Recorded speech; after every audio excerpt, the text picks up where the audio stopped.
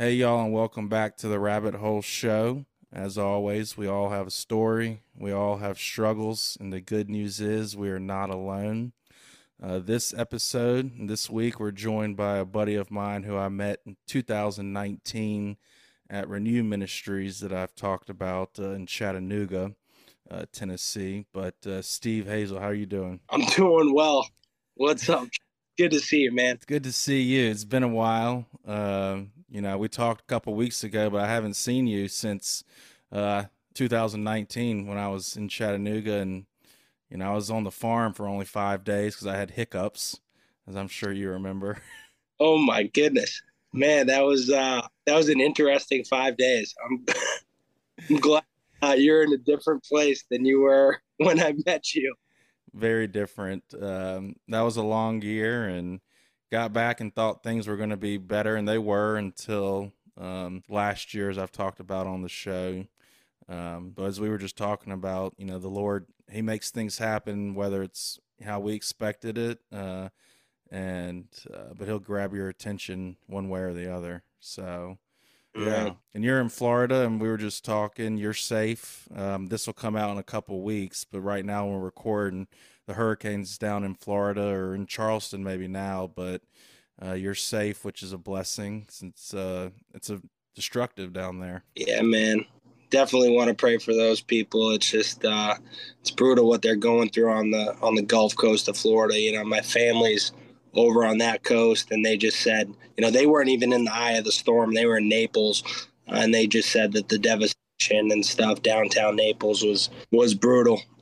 So it's just definitely praying for those people and just safety, and hopefully I am on the East Coast of Florida. So, that's something that I'm already thinking about now is that, once the rescue efforts, like once they're able to get to the people and start to assess damage and stuff like that, I'd love to go over and try to get involved in that in any way I can, clean up crews, whatever it is. Yeah, because I've been looking on the news and Instagram, and there's just a lot of damage down there, and a lot of people who are going to need help, just from homes damaged, injuries, even.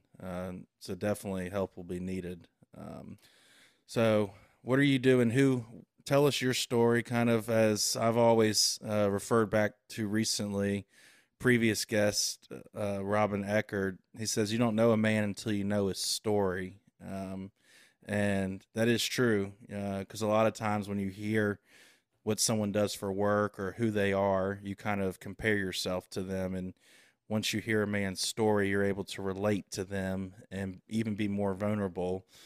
Sure. And put so Tell us a little about yourself. Yeah, absolutely. So, I mean, today, like right now, what does Steve Hazel do? I'm an admissions coordinator for a detox and residential treatment center in South Florida called Still Detox. I've been working there for a little bit of time now. Because part of my story is one of addiction and recovery from substance use, and then also mental health disorders as well. And then I'm also very involved in this recovery church movement, which is something very near and dear to my heart. Purpose behind that ministry, just really being a bridge between 12-step fellowships, Alcoholics Anonymous, Narcotics Anonymous, stuff like that in the church, which definitely feel that there's a need there. I've needed both at different times, but at times felt like I didn't fit in either one of them. One, because having a relationship with Jesus, being the highest power, and then being kind of feeling at times like a second class Christian, so to speak, in churches, stuff like that. So, that's what my life looks like today. But there's definitely a story behind how I got to the place that I'm in now. Yeah, but I definitely resonate with what you just said. Kind of, you feel like a second class citizen almost at times. And that was for me going to church or small groups. I just felt like why should I be here? Because I still had one foot in the door and one foot out, kind of within the church and the relationship with God. And But that's what addiction and mental health will do. It'll tell you all those lies. The devil will, put that in your head and you start to believe it, to where you are like, I am second class. Why would these people want to be around me? If they knew who I really was, they wouldn't want to associate with me. But that's all a lie. And yeah, I'm blessed to have met you in 2019. And, our stories aren't over today, but they weren't over when we met, and we were on the journey and hoping that Renew would fix us, maybe at that time, but it's not a quick fix. And the Lord has plans, and He meets you where you need to be met, and wakes you up. And like we were saying earlier, last year mine was on life support when I kind of got the realization life can be this way, or I need to wake up and make some changes to actually be able to enjoy life and how it was intended. And I know a little bit of your story, but our listeners don't know any of it, and I'm excited to hear more of what the Lord has done, because you have a powerful story as well that needs to be heard. So thank you for coming on and just your vulnerability. Yeah, man, I really appreciate it. Like it's an honor. I love what you're doing. Honestly, I'm very I've looked on since you started doing this, and I was kind of like, man, I want a podcast. Like I want that. Now I have so much busy stuff going on. I'm getting married in 25 days. I'm getting married. Congrats. Yeah, absolutely. So by the time you actually probably people listen to this episode, I'll probably be walking down the aisle. But it, I I wanted to have a podcast, and now I'm just settling to be on yours, for the time being. So I appreciate. Hey, we're lucky and blessed to have you on. And yeah, 2 years ago, 3 years ago, probably marriage wasn't, something that you thought was a reality. Maybe, I know for me at that time it wasn't something I want and desire, and I know one day I'll be blessed, hopefully, to find a girl who will put up with me. But looking back, with how I was living, I no wonder I was broken up with, and no one wanted to be with me. Just how I was living. So, um, Absolutely. Well, first of all, she'll be blessed to have you. Especially like with the work that you've been doing. But yeah, and man, this is actually absolutely a miracle. Only by God's grace could something like this happen. Like, it's actually a restoration story, to be completely transparent. I mean, this is a woman that's been, one of my best friends for about 8 years now. And she was always there for me. We talk about, like, sometimes there being family members in our lives, especially with the type of past that we have, whether it be addiction or mental health, just people that kind of stuck by you, no matter what, through thick and thin. This was a woman that was just always there to support, and it wasn't a romantic, there wasn't a romantic involvement or anything. We were friends. She actually was at one point, in a relationship with a good friend of mine, who ended up actually passing away of a heroin overdose 6 years ago, that succumbed to this addiction and mental illness as well. And he passed away. And just over the last couple of years, we've developed a close relationship again, only by God's work in my life and me getting out of the way a little bit. She was able to see the work that I was putting in, and somehow we're here. Somehow we're good. Amen. Amen. And the things that you never thought were possible, God can make a way and will make it happen if it's part of His plan, and which is awesome and a miracle. Yeah, man, it's Romans 8:28. It's like He works all things together for good to those who love Him and are called according to His purpose. And I, growing up, I was a good kid. I mean, I think we have some similarities, like good families. Mm-hmm. My father, my mother, they've been married, I think, for over 35 years at this point. My dad he's a retired fire chief up in Massachusetts. Grew up, they brought us to church. I mean, my dad was at all my baseball games. He used to play catch with me in the backyard after school. Was at my football games in high school, all those things. And, I was just a kid that something was a little off. I think, I always struggled to fit in, Mm-hmm. that feeling of belonging. I didn't think I was it was probably a lie, but I didn't think I saw other guys with best friends, or I saw other people that were like always invited to the parties and stuff. And sometimes I just always felt left out. I wasn't the best athlete. I wasn't the smartest kid in the class. I wasn't the best at music or anything like that. And, I was always seeking belonging. And, come 14, 15 years old, got introduced to, alcohol and honestly, Texas Hold'em. We were playing a lot of poker in the basement back then. And I fell in love, with that action, and I fell in love with alcohol from an early age. And that was the first time that I felt a sense of connection and a sense of belonging. Mm-hmm. Yeah, and I think the first time I experienced alcohol was freshman year as Jack Daniels. But yeah, I was never the best athlete or definitely not the smartest in the class. No musical talent, even though I was played the trombone. And I think that was more of my dad saying, just keep trying, and but yeah, it was, I wasn't the best looking, but there was all these wants, and I, was always comparing myself to others. And we didn't have social media when I was around. We had MySpace, I think, and then Tom, yeah, good old. yep, and then later on Facebook. But I mean, just nowadays with social media, it's scary with these kids because it adds a different kind of bullying. People can hide behind a computer or a phone, whereas in our days, you had to do it to their face, or I mean, you would talk behind their back, but eventually it would get around. It's not where you can just hide behind a computer, I think suicide is probably higher now due to that, or at least a big factor of it, I would say. Yeah, I can't imagine, we all say this now, the parents are saying it, we're saying it. It's like, I can't imagine what it's like to grow up as a kid these days. But I mean, but it's true. It's like social media, all these things that we think are good things, inherently good. Like we have, oh, I got Google. I can look this up and have like any piece of information I want at my fingertips in, 5 seconds, right? It's Mm-hmm. just there. It's readily available. But it does so much more harm than we could ever imagine. I think about it just I talked to my, girlfriend about it all, my fiance, my soon to be wife It's about to about say this. fiance.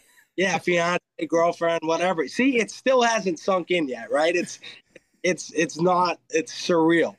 But you have the GPS, and nobody knows how to get anywhere anymore because Mm-hmm. like you're so dependent and reliant upon those things. It dumbs us down. It's just like I don't know about you, but I loved sports growing up, and I could memorize every single stat of every player. Like I could tell you what David Ortiz batting average was in 2003. I think it was like 282. He had 100 and 45 RBIs and 42 home runs. But I can remember stats like that. But now it's like we don't remember anything because we can just look it up on Google. Mm-hmm. And I rabbit trail on that topic, but it's just we think these things are good things, and we think that it's so great to be it's so awesome to be able to communicate with this person so easily and stay in touch. And sometimes I think about it like, hey, some people we just probably aren't meant to see outside of like going to school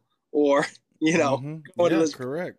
And we're staying in contact with people we have no business staying in contact with, comparing ourselves to people that were met in our life for only a season. Mm-hmm. So Yeah, because I mean, it's a highlight reel for a lot of people, and you look at that and you're like, oh, they're at the beach. They're in Punta Cana. They're in Turks and Cakes, and I'm over here battling depression. But that's just a highlight reel. That they're not living down there. They're not enjoying life.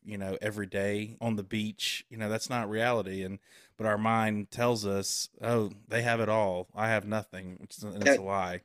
yeah, and I guess that's something I wanted to talk about today. Like when I was thinking about going on and talking to you on this podcast, is like this is a daily, and we were talking about this a couple weeks ago. Like this is a daily struggle sometimes. Like my mental health. Like on Sunday, I think I did post some pictures on social media of me and my fiance and her son, and like we had a wonderful evening Sunday. And I woke up Monday morning, bro, and I had a dark cloud like hanging over me. Like I don't know what it was, but like I didn't want to wake up and go to work. And I know a lot of people are like that on Monday mornings, but I've been in a funk the last couple of days.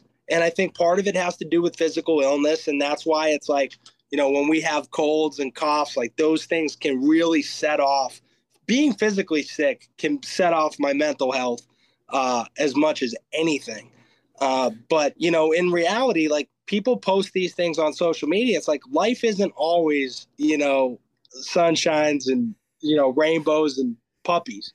No, there's the dark clouds hanging over you, and as I've mentioned in some previous episodes, like this summer, I mean, had some mild depression and was trying just to white knuckle it, as we've both done with addiction and other things. But you can't always do that, and it's okay to get medical help. And I'm in therapy twice a month, and that's something I'll probably continue to do for the rest of my life, because it's just able to share my life experiences, good and bad, with someone that I've gotten to know very well over the last 5 years. But when I was telling him this, I was like, I think it's just anxiety about the career and being single, and I've always lived in an apartment, so there was people around, noises, and now I'm in a house, so it's a lot quieter. And he was just asking me things, and he was like, I think it's mild depression. And when he told me that, the old me would have been like, no, that's not it, trying to make all these excuses. But when he said that, he was like, go talk to your psychiatrist. And I was like, all right. The old me would not have wanted to, because I would have had to admit, I was depressed and there was something wrong with me. But once he brought that to my attention, I was like, all right, I'm going to go get this taken care of, because I don't have to feel like this. And I know it's just lies and, me comparing myself to others, even unintentionally comparing myself to others, and was able to, overcome that and get on medication to help me. And, you don't always need medication, but sometimes you do. And for me, I believe medication can help if it's used in the right way. And, when I was at Renew, we went back to the hiccups. I had just come off of, I think it was 10 to 15 pills I was taking 4 times a day. And because I got released from the psych ward in Memphis right before coming to Renew. And when I got in there, they didn't have my medical charts, which still baffles me why the treatment center halfway house didn't give them my medical charts, because they put me on medicine I hadn't been on in forever, added new medicine. And so I think it was the combustion from coming off of a lot of those, drugs. Some were, psychotics, antidepressant, anti-anxiety, and just caused that combustion to where I had the hiccups for 12 days or whatever, and only lasted the farm for 5 days before I got kicked off and sent down to the downtown part of Renew. Yeah, I mean, but that shows you too, like the two opposite ends of the spectrum, right? Like the over medication side of it, the side where like we just want to throw a pill at everything, and then like the what you're experiencing now, and it's but I love what you alluded to there when you were talking is just that vulnerability to be able to admit like, hey, I need help, like I need to ask for help. Like I think therapy, for me before, and my fiance was a big proponent of this. She's been going to therapy. She has some major trauma from, some different things over the course of her life, and she was a major proponent of me like going to therapy and seeking counseling. And I had always had a bad experience, right? And I would say to anybody out there that has gone to therapy in the past or counseling in the past and has had a bad experience, like I would say try again.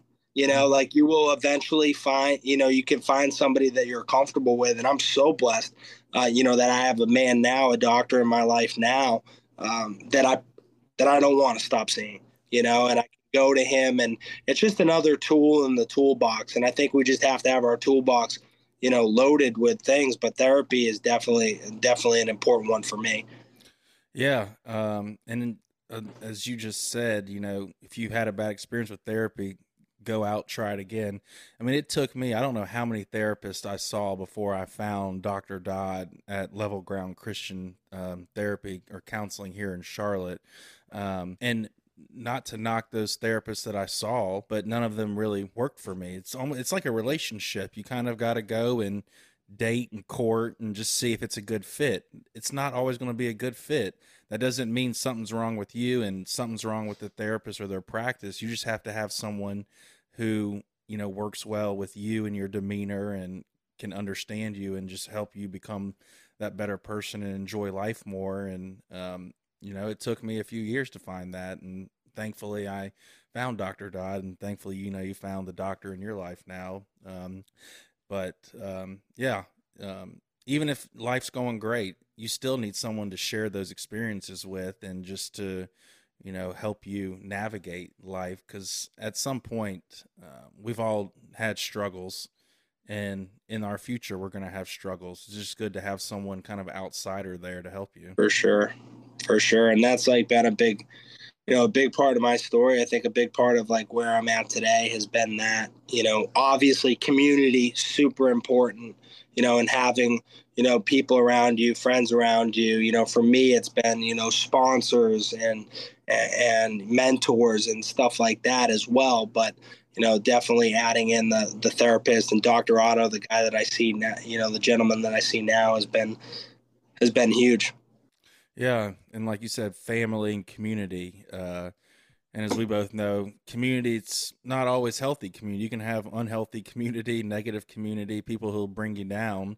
But the community we're talking about and that we've experienced in these last couple of years is that healthy community, the family, those who are going to kind of call you on your BS and, hold you accountable to who they know that you're called to be and can be. Like when my dad called probably an hour ago, the old me would not have answered that call and would have said, I'll call him back, and forgotten. But now, me and my dad, I answer that call and we have a great relationship. And it's not sad, but, looking back, I wish I hadn't had to go through everything to realize my dad's a pretty cool guy. I can have a healthy, fun relationship with him and enjoy that bond with my father. But yeah, I mean, when I'm struggling, him and my mom, sister, there's the people that I call just to bounce ideas off of, or say, hey, I'm struggling. Like, can I come over and hang out? Whereas before, turn off the lights, get in bed, and just put on movies all day, or, hit the bar, or, go do some drugs and just numb it. And that's not the answer. And me and you both have found out the hard way uh, the negative consequences to some coping mechanisms that we decided to do and try and white knuckle, these addictions, this mental health on our own when you can't do it on your own. Yeah, for sure. That was the story of my life. Like you say, bad community. Like I said, I started drinking and partying at 15 with kind of started to hang out with the bad crowd and like the guys that got into a little more trouble, people that allowed me to do those things and wouldn't pass judgment against me. I didn't want anybody in my life that was gonna tell me what I was doing was wrong, or tell me that what I was doing wasn't a good idea. I just wanted everybody to co-sign whatever it was that I wanted to do. And there's a way that seems right to a man, and its way is death, right? It's destruction, and that's what I was on. I was on a road to destruction,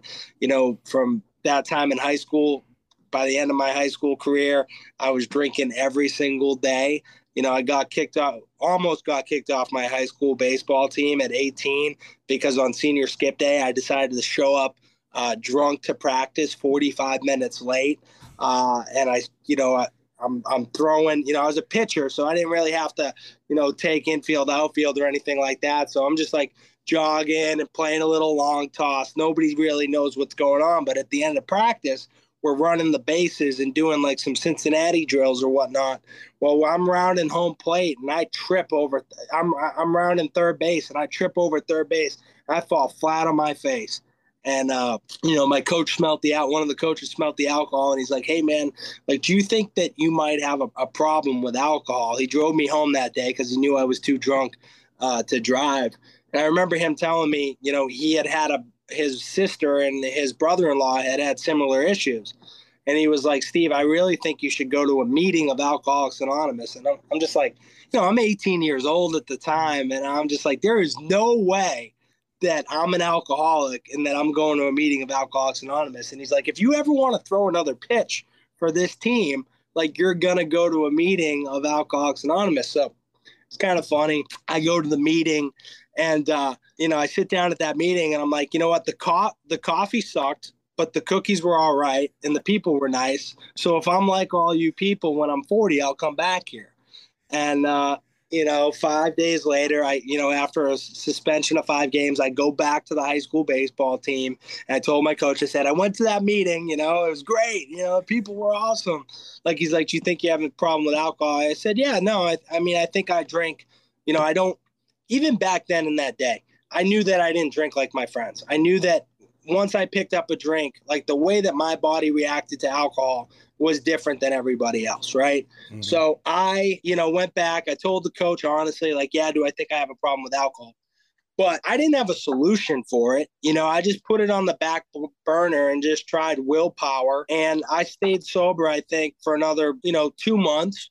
And then 4th of July rolled around. My girl, I was up the beach. My girlfriend at the time had a beach house up in New Hampshire. And then her dad's drinking and he's got a full bar in the basement. And I'm just like, it's go time, baby. Like, I've done really good for the last 2 months. Girlfriend's off my back. Parents aren't mad at me anymore. The trouble of a few weeks ago is gone. And I started drinking again. And instantly, I got drunk. And that was like kind of just the story of my life, for the next, I had had stints of time where I didn't drink throughout my 20s and stuff. But for the most part, that was my story. I don't drink for a period of time and I pick up a drink of alcohol and then automatically it's just off to the races. Yeah. And that's kind of me with cocaine and just other drugs, which, drugs are different than alcohol to the normal person. Drugs just shouldn't be touched. But for me, I couldn't just do one little line and be like, all right, I'm good for the night. I had to go until my body would say you can't do anymore. Like, just shut down and just I'm shaking while falling asleep or trying to fall asleep. But yeah, just we're wired differently. But your coach could have reacted differently and just shamed you and put you down, but he took a different approach and, 20 years later, it's stuck with you and you remember what your coach did for you. Where, there's experiences where someone would have just shamed you and kicked you off the team and said, we don't need him. But instead he took that loving kind of approach, tough love almost. Yeah. There's those moments in our lives, I think, that define us, just those moments that you could put little markers, that could be those highlights, good, bad, indifferent, but they're moments that like you'll never forget. And I think they change the trajectory of your life. And certainly, that moment, that conversation on my parents' front porch was one that was like, hey man, you don't have to live like this. Like, I wasn't done yet, right? I wasn't at my end. I hadn't come to the end of myself yet. But there was somebody that loved and cared about me enough to say, hey, man, like, you don't have to go on like this and you don't have to live like this. And I'm forever grateful for Mike O'Keefe, my high school baseball coach for doing that. Quick story. A couple years later, I actually am sober, right? I get my first DUI at the age of 19. After I continued to drink for another year, I end up getting a drunk driving charge, and I end up getting sober, right? I wanted my parents off my back. I wanted my driver's license back. I wanted my girlfriend back. That never came back, but, things are better now, Correct. And you're getting married in 25 days. Exactly. I thank God I didn't marry the other one. But so this is, 2 years later, I actually happen to be sober, right? And then I'm speaking in a meeting and I'm telling that story, right? And this is probably 30 minutes, 40 minutes from my house where I grew up. And I'm telling my story. I'm telling that story of my high school baseball coach sending me to my first AA meeting. And now at this time, I'm like 2 years sober. And a guy comes up to me after the meeting. He goes, hey, who was your high school baseball coach? And I'm like, he's like, was it Mike O'Keefe? I said, yeah. He's like, yeah, I remember him calling me and saying, what do I do with this kid? So it's amazing how life is. It's funny. Like, you never know the people that you'll meet and the impact that like telling a story can have. Because I can't even imagine what the encouragement to him might have been to see that, he spent that time, had that conversation with his brother-in-law, went through those uncomfortable conversations, sharing his past. A lot of times we want to put our past behind us, right? And, we don't want to tell our family all the things that we went through, or we don't want to tell our new coworkers or the new people in our lives who we used to be, right? But the power of him sharing his story with somebody else led that person to know who to call when they had somebody else in their life that needed help. And then I can't only imagine what the encouragement was to that man when he was sitting there and was like, wow, this kid actually started to get better. The story didn't end there, Correct. unfortunately, but it's just another testament to how powerful our stories are. And I think that's a great deal and how important is what you're doing. Yeah, because I never wanted to be vulnerable in the past. I always hid from my troubles. Like I would get arrested and go to work the next day, or fall on that weekend and act like everything was fine. But deep down, I was like, "Do you think they know I got arrested? What's going to happen?" Um, Whereas now I don't have to worry about that because my life is different. But I just didn't want anyone to know. I thought I wanted people to like me or fear me. And that's not how life's meant to be. I wanted to be the good looking guy who every girl wanted. And if you were a guy who I didn't like, I wanted you to fear me and be scared of me. And I wanted, parents to love me. But deep down, there was a lot of struggles and demons that I hadn't, brought to the surface and dealt with. And until you deal with them, your story's not over. Your stories are never over until the day you die, but your story can get better, as ours have, thankfully. It's a miracle. But it does take stories and people pouring into you during those tough times when it might be uncomfortable for that person. But 2 years down the road, like you were just saying, that Mike, your baseball coach, he was like, wow, the impact I had on Steve. It's just, people, you just don't know. And that's why, this podcast, this show, I was on my deathbed, woke up off life support. You can't get, much worse than that. And waking up, hitting rock bottom, realizing you had just been coded. You were a John Doe brought into the hospital from an overdose by a fire truck, and they found you on the street. And no wallet, nothing. And one of your best friend's sisters recognizes you in the hospital. Like, it doesn't get much rock bottom than that for me. And when I realized that and just saw how much love people had for me when they found out, like, it just brought me to tears because I was like, I actually am loved. People would miss me and love me. Whereas before I was like, why do people love me? Like, why am I still here? And suicide was always on my mind. Thankfully, the attempts, I never went through with them. The Lord, the Holy Spirit was able to prevent them from happening.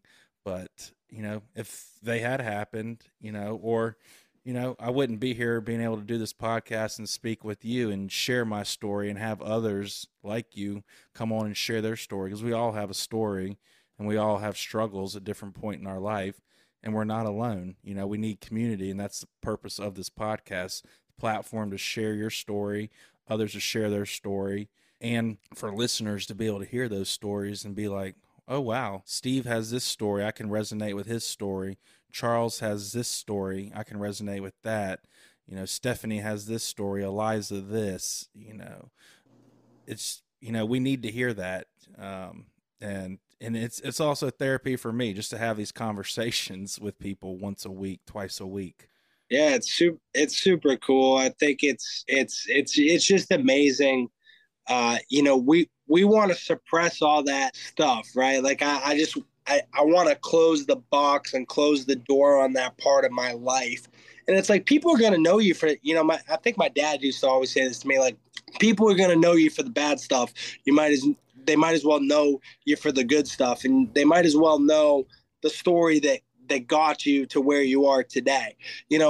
So often, like, we want to go to a job interview and we don't want to explain, what the gap in the resume is, or we go and we talk and we have a conversation with somebody and we just want to leave that part of our life out because it's just uncomfortable to talk about. But it's like if they look up if they look up Stephen Hazel, right? That's another reason why I think I'm okay going back to Steve, right? Is if they look up Stephen Hazel, they're going to see my last mugshot, unfortunately. And but you know what the thing is like I'm not that guy today, right? I am a new creation, and like God has continued to do a work in my life. And I look at, from just that one of my favorite stories in the whole Bible when it comes to talking about telling your story and saying what God has done in your life is like Mark 5, right? He heals the demoniac, this guy that's been in chains, for so long, and he heals him. And then instead of him going back and, with Jesus, he wanted to go follow Jesus. And Jesus is like, no, man, go back to your home city and tell them what I've done for you. And I think that's just so important for us too, is like not to be ashamed of those things, and like just say what God's done in our life. Say what, therapy has done for us. Say what, if medication has helped you, share what that is. If it's Alcoholics Anonymous, if it's whatever it may be, Recovery Church movement for me, whatever it is, to share about it. Yeah. And to your point, like, you can't hide from the past. People can look up our names and see mug shots, and they can put two and two together, but it might not be the real story, and if they see you now, or they just see the old person, why not tell them, the new creation, who God took from the previous part of your life and brought you into new creation, and where you're able to enjoy life and be a contributing member to society. Last week's guest, he asked me, since I got laid off a couple Fridays ago, so looking for a job, and he said, how is the record gonna play in? And I was like, I really haven't thought about that. I'm just trusting God, but I have a story and I'm not afraid to tell it. I have a podcast where whoever listens can, hear my story, but God's going to put me at the place he wants me and wants to use me. So I can't fear what that record, is going to hold me back from employment. It's scary, but it's exciting times to see where he's going to lead me. But the arrest record, that's part of my story, and, I can't hide behind it. I can only tell, yeah, those were some dark days, but I've gotten through those, and I'm a new person now, and you're going to be lucky to have me at your company. Yeah. And that's really like one of those things. And I guess before, I don't know how much time we have, but like one of the few things I did want to share before we wrapped up is like, how God used one of the worst things that I could ever expect to happen in my life. And it was a deep, dark time, much like you, Charles. Like, this is a relatively newer journey, for me as well. Like, it's like for a long time I was in and out of like healing and recovery and had some relapses, some might call it, or some might call it like, step backs, or, whatever you may call it. Mm-hmm. I drank, it's a little over a year and a half ago now, right? And it wasn't a prolonged thing. I was in a deep, dark depression. Again, I was comparing myself, not being where I thought I should be or where I wanted to be in that moment. I just kind of wanted to fast track and expedite things. I wasn't making enough money. Oh, poor me. I wish that I could have the wife, the family, the house, the picket fence now, and just all these things. Instead of being in a place of gratitude, I was wishing I was in a different spot. And I found myself, back in this position I had many times before. Hey, maybe I might as well drink, or a place of self-sabotage. Like, even things were kind of going good in a good direction in my life, but there was still this little bit of uncertainty of like, I'm going to mess it up again, because I always have. I've always messed it up. So I had this tendency to self-sabotage, right? And I'm like, yeah, well, it's all going to end up falling down anyway. So I might as well be, because at least I'm in control of my own destiny. When I pick up a drink, or I do drugs, or I gamble, like, I'm in control of my own destiny. I know it's not going to lead anywhere good, but it's just that inherent, sinful nature inside of me that wants to control absolutely everything. So I drank a year and a half ago, and put it this way, I got, in the course of a month, I got arrested twice. By God's grace, the first time, the state actually wasn't going to pick up the charges. I was drunk, stumbling around somewhere, just drunk, and did something stupid, broke a window. Wasn't going to be a big deal. State knew that I wasn't really trying to rob everything, but they gave me an opportunity. They didn't pick up the charges. Well, I found out that they didn't pick up the charges, and 3 hours later, I get a DUI, a drunk driving. Now, mind you, when I got released from jail on that first charge a month previous, I did about 7 days in jail, and then someone bonded me out. I remember the bail bond, the sheriff in there, the deputy sheriff that was releasing me, the prison guard.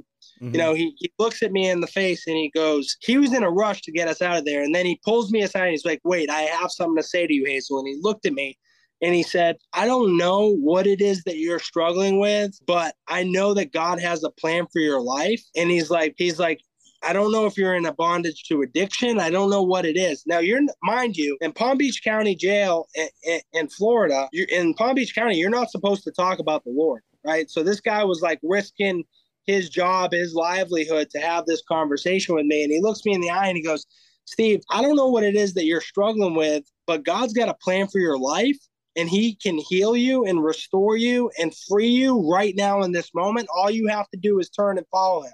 But then he said in the next breath, and now, mind you, there's 6 other inmates waiting to get out. Like, we're getting released from jail right now. These guys got their property in their hands. And they're like, yo, dude, what are you doing? Let's go. They're like, let's go.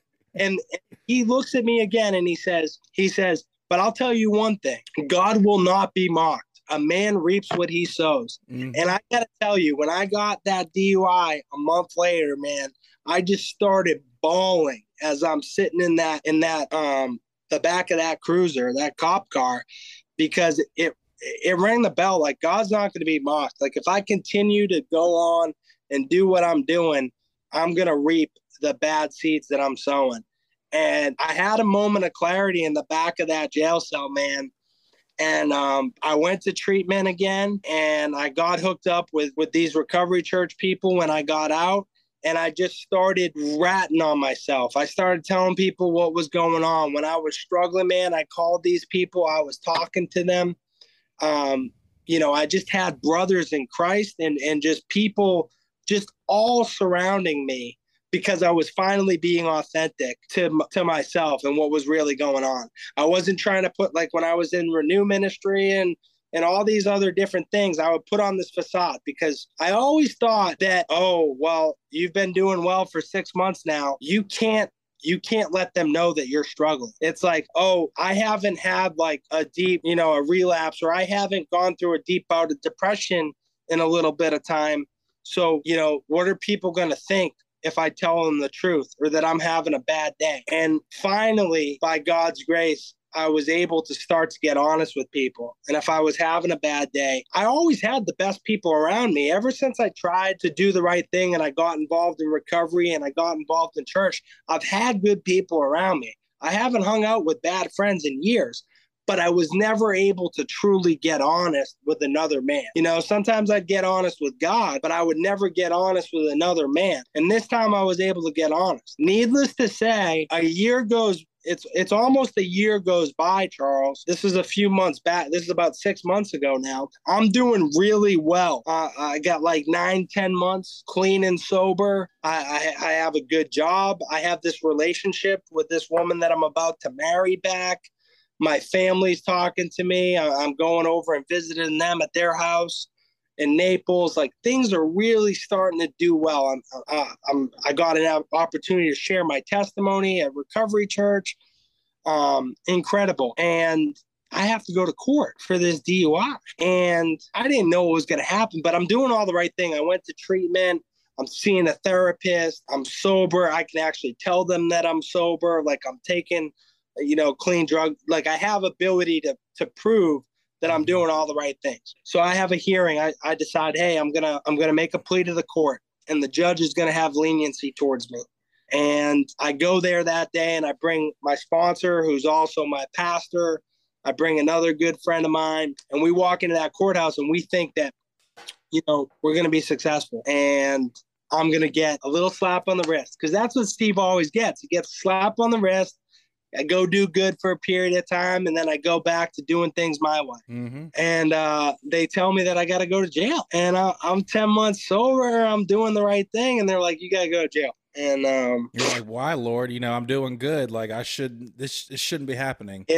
Yeah, man, it was finally one of those situations where it's like, I deserve. And that's where we always got to realize, like, anytime that I say I deserve, I got to check that statement at the door. I deserve this. Like, no, what I'm deserving of is death, or what I'm deserving of is far worse, right? Correct. Yep. For what I've done, the things that I got away with, I should be serving life in prison for. Oh, so poor me.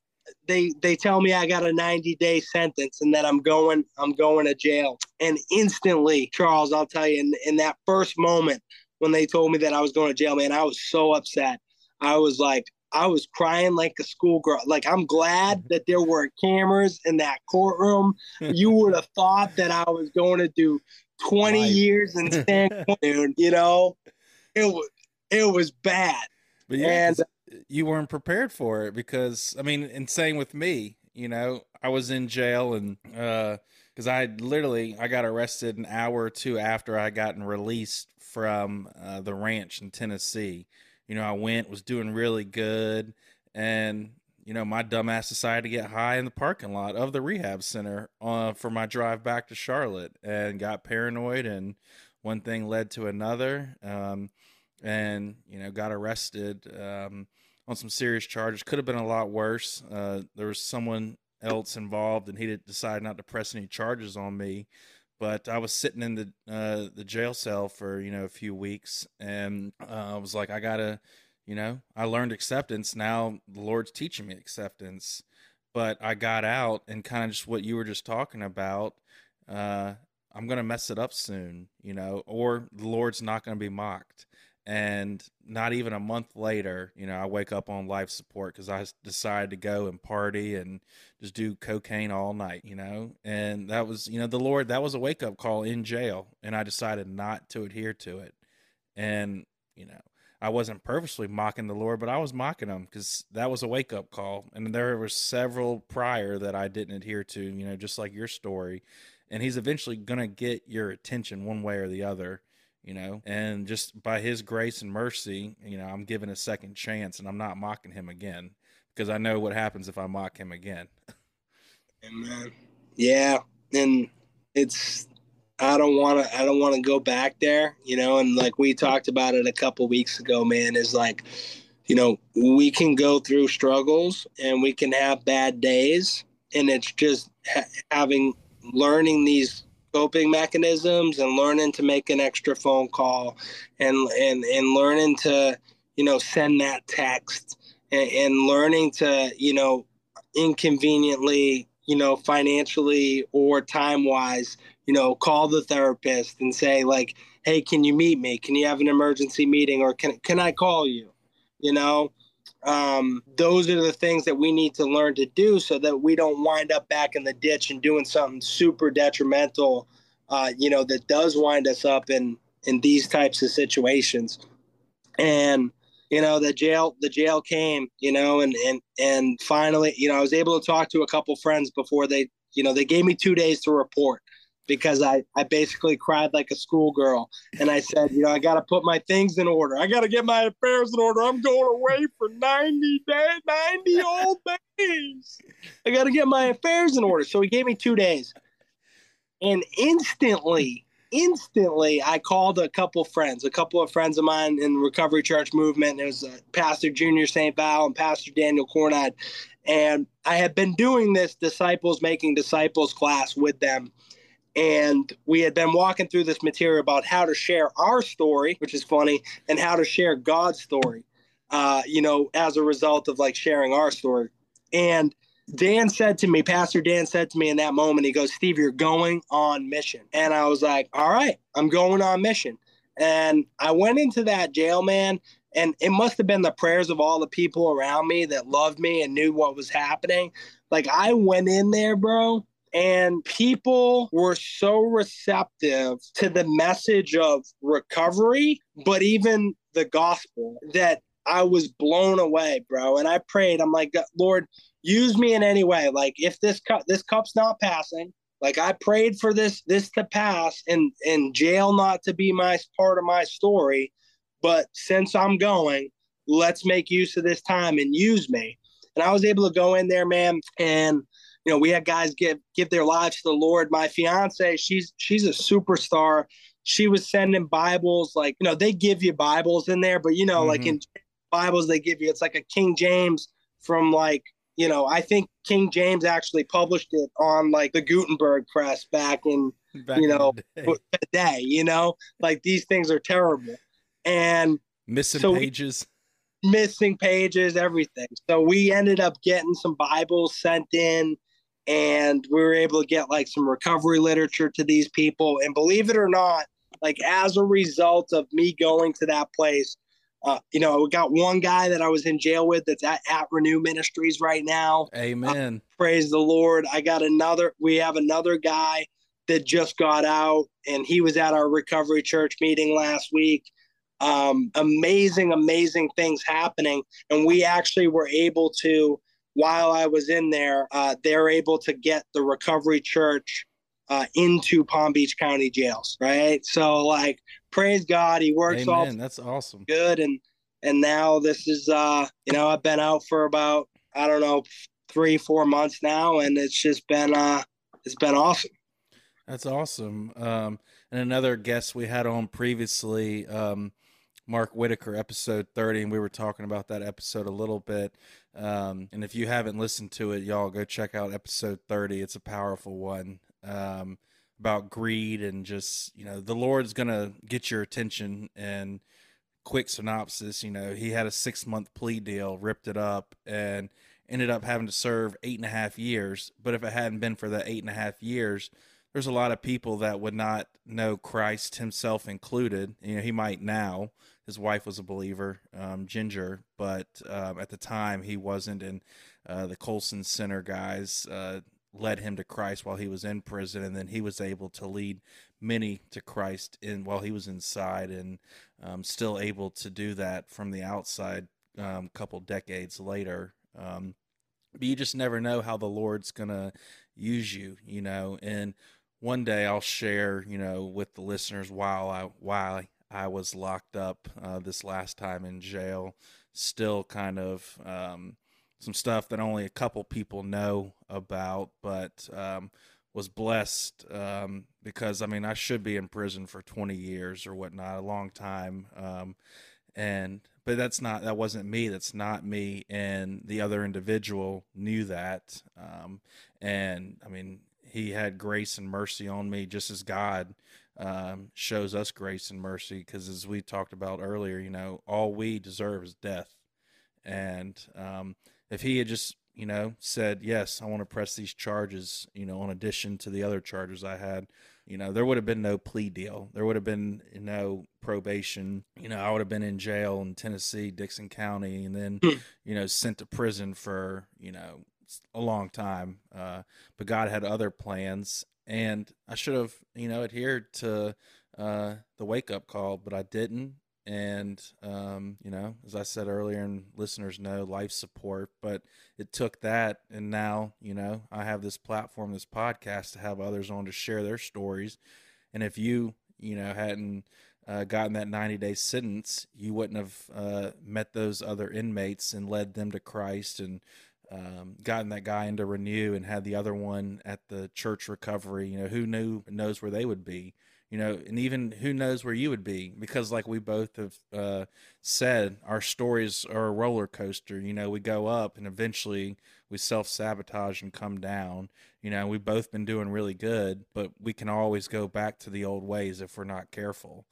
So we needed those big wake-up calls to kind of shake us and be like, this can be your life if you allow it to be. Even after you had been, clean for a while, 10 months, and, shared your testimony with the recovery church and whatnot. Because when you're dealing with stuff and things seem to be going well after a while of recovery and good time, you can think it's not going to happen again. And that's when the devil gets to you. Um, so we had to have these, wake up calls, these rock bottoms, to really get us to listen and know who God is, who our Father is, and He won't be mocked. Amen. Yeah, it was such a, it's one of those things that it's like it strengthens your faith.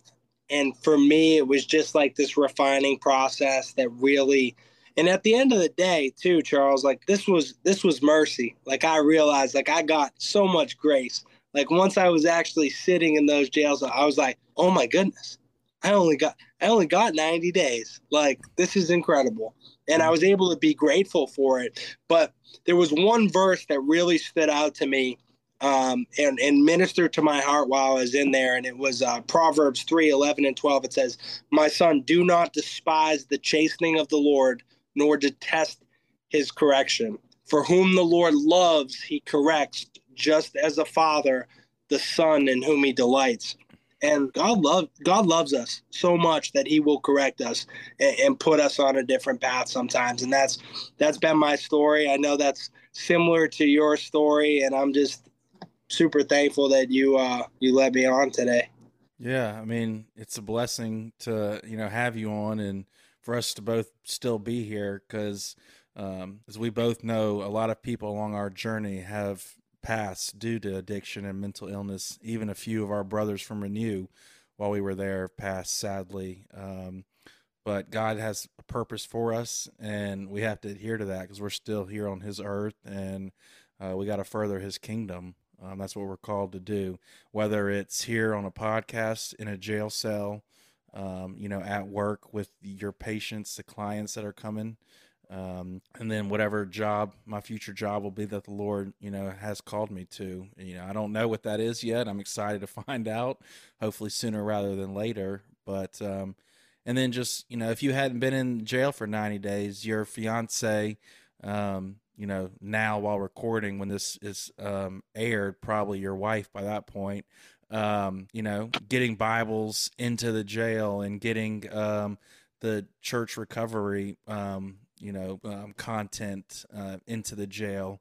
I mean, you were there for 90 days, but those Bibles are still going to be there. The after effect that will have on future inmates. The Lord put you there for a reason, and you didn't go in and woe is me. After those, you cried like a schoolgirl in the courthouse. Thankfully, no cameras. You had that realization. I got to go do this, and let's not waste that time. God's gifted me with the opportunity to go in for 90 days, and I'm going to make the most of it because you could have done the complete opposite. Amen. Yeah, and being closer for those people, those strong people in our lives. Like when you have people that can, sometimes we can't see the perspective. Like we're just too close to the situation, and we need those people in our lives to just be able to give us, clear perspective, fresh perspective. Amen. So before we wrap up, I always ask our guests, for advice, and you've given a lot of advice, wisdom over this hour. But when I ask you, what advice do you have for our listener that you hold true, has gotten you through, your dark days? Whether your father gave it to your baseball coach, you learned it sitting in jail, or from your church recovery. Just what advice is something that gets you through the days and those dark times, and that's kind of made you into the man that you are today? I mean, I think the biggest thing now is it's okay to be broken.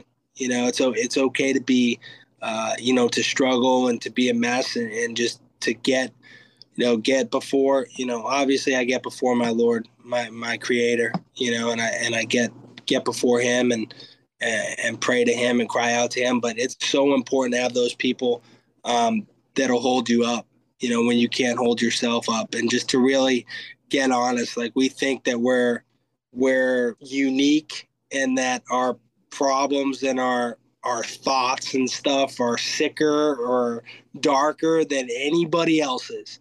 But what I found time and time again is that when I share those with another person, they've been there, they've experienced similar things. I mean, yeah, share it with the right person, but you share those things. We're only as sick as our secrets. So that would be my main thing is like if you're struggling with something that's eating you alive today, some of the worst decisions that I've ever made and the most painful things that I've ever gone through in my entire life is something that could have easily been, alleviated if I had just turned to another person and got it off my chest and taken a suggestion.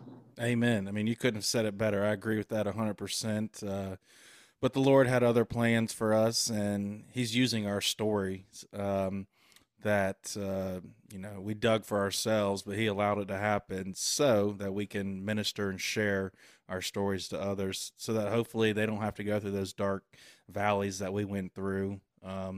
And if those people are in it currently, just knowing that they're not alone, others have been there, and there are ways to get out of that without having to go sit in a jail cell or life support.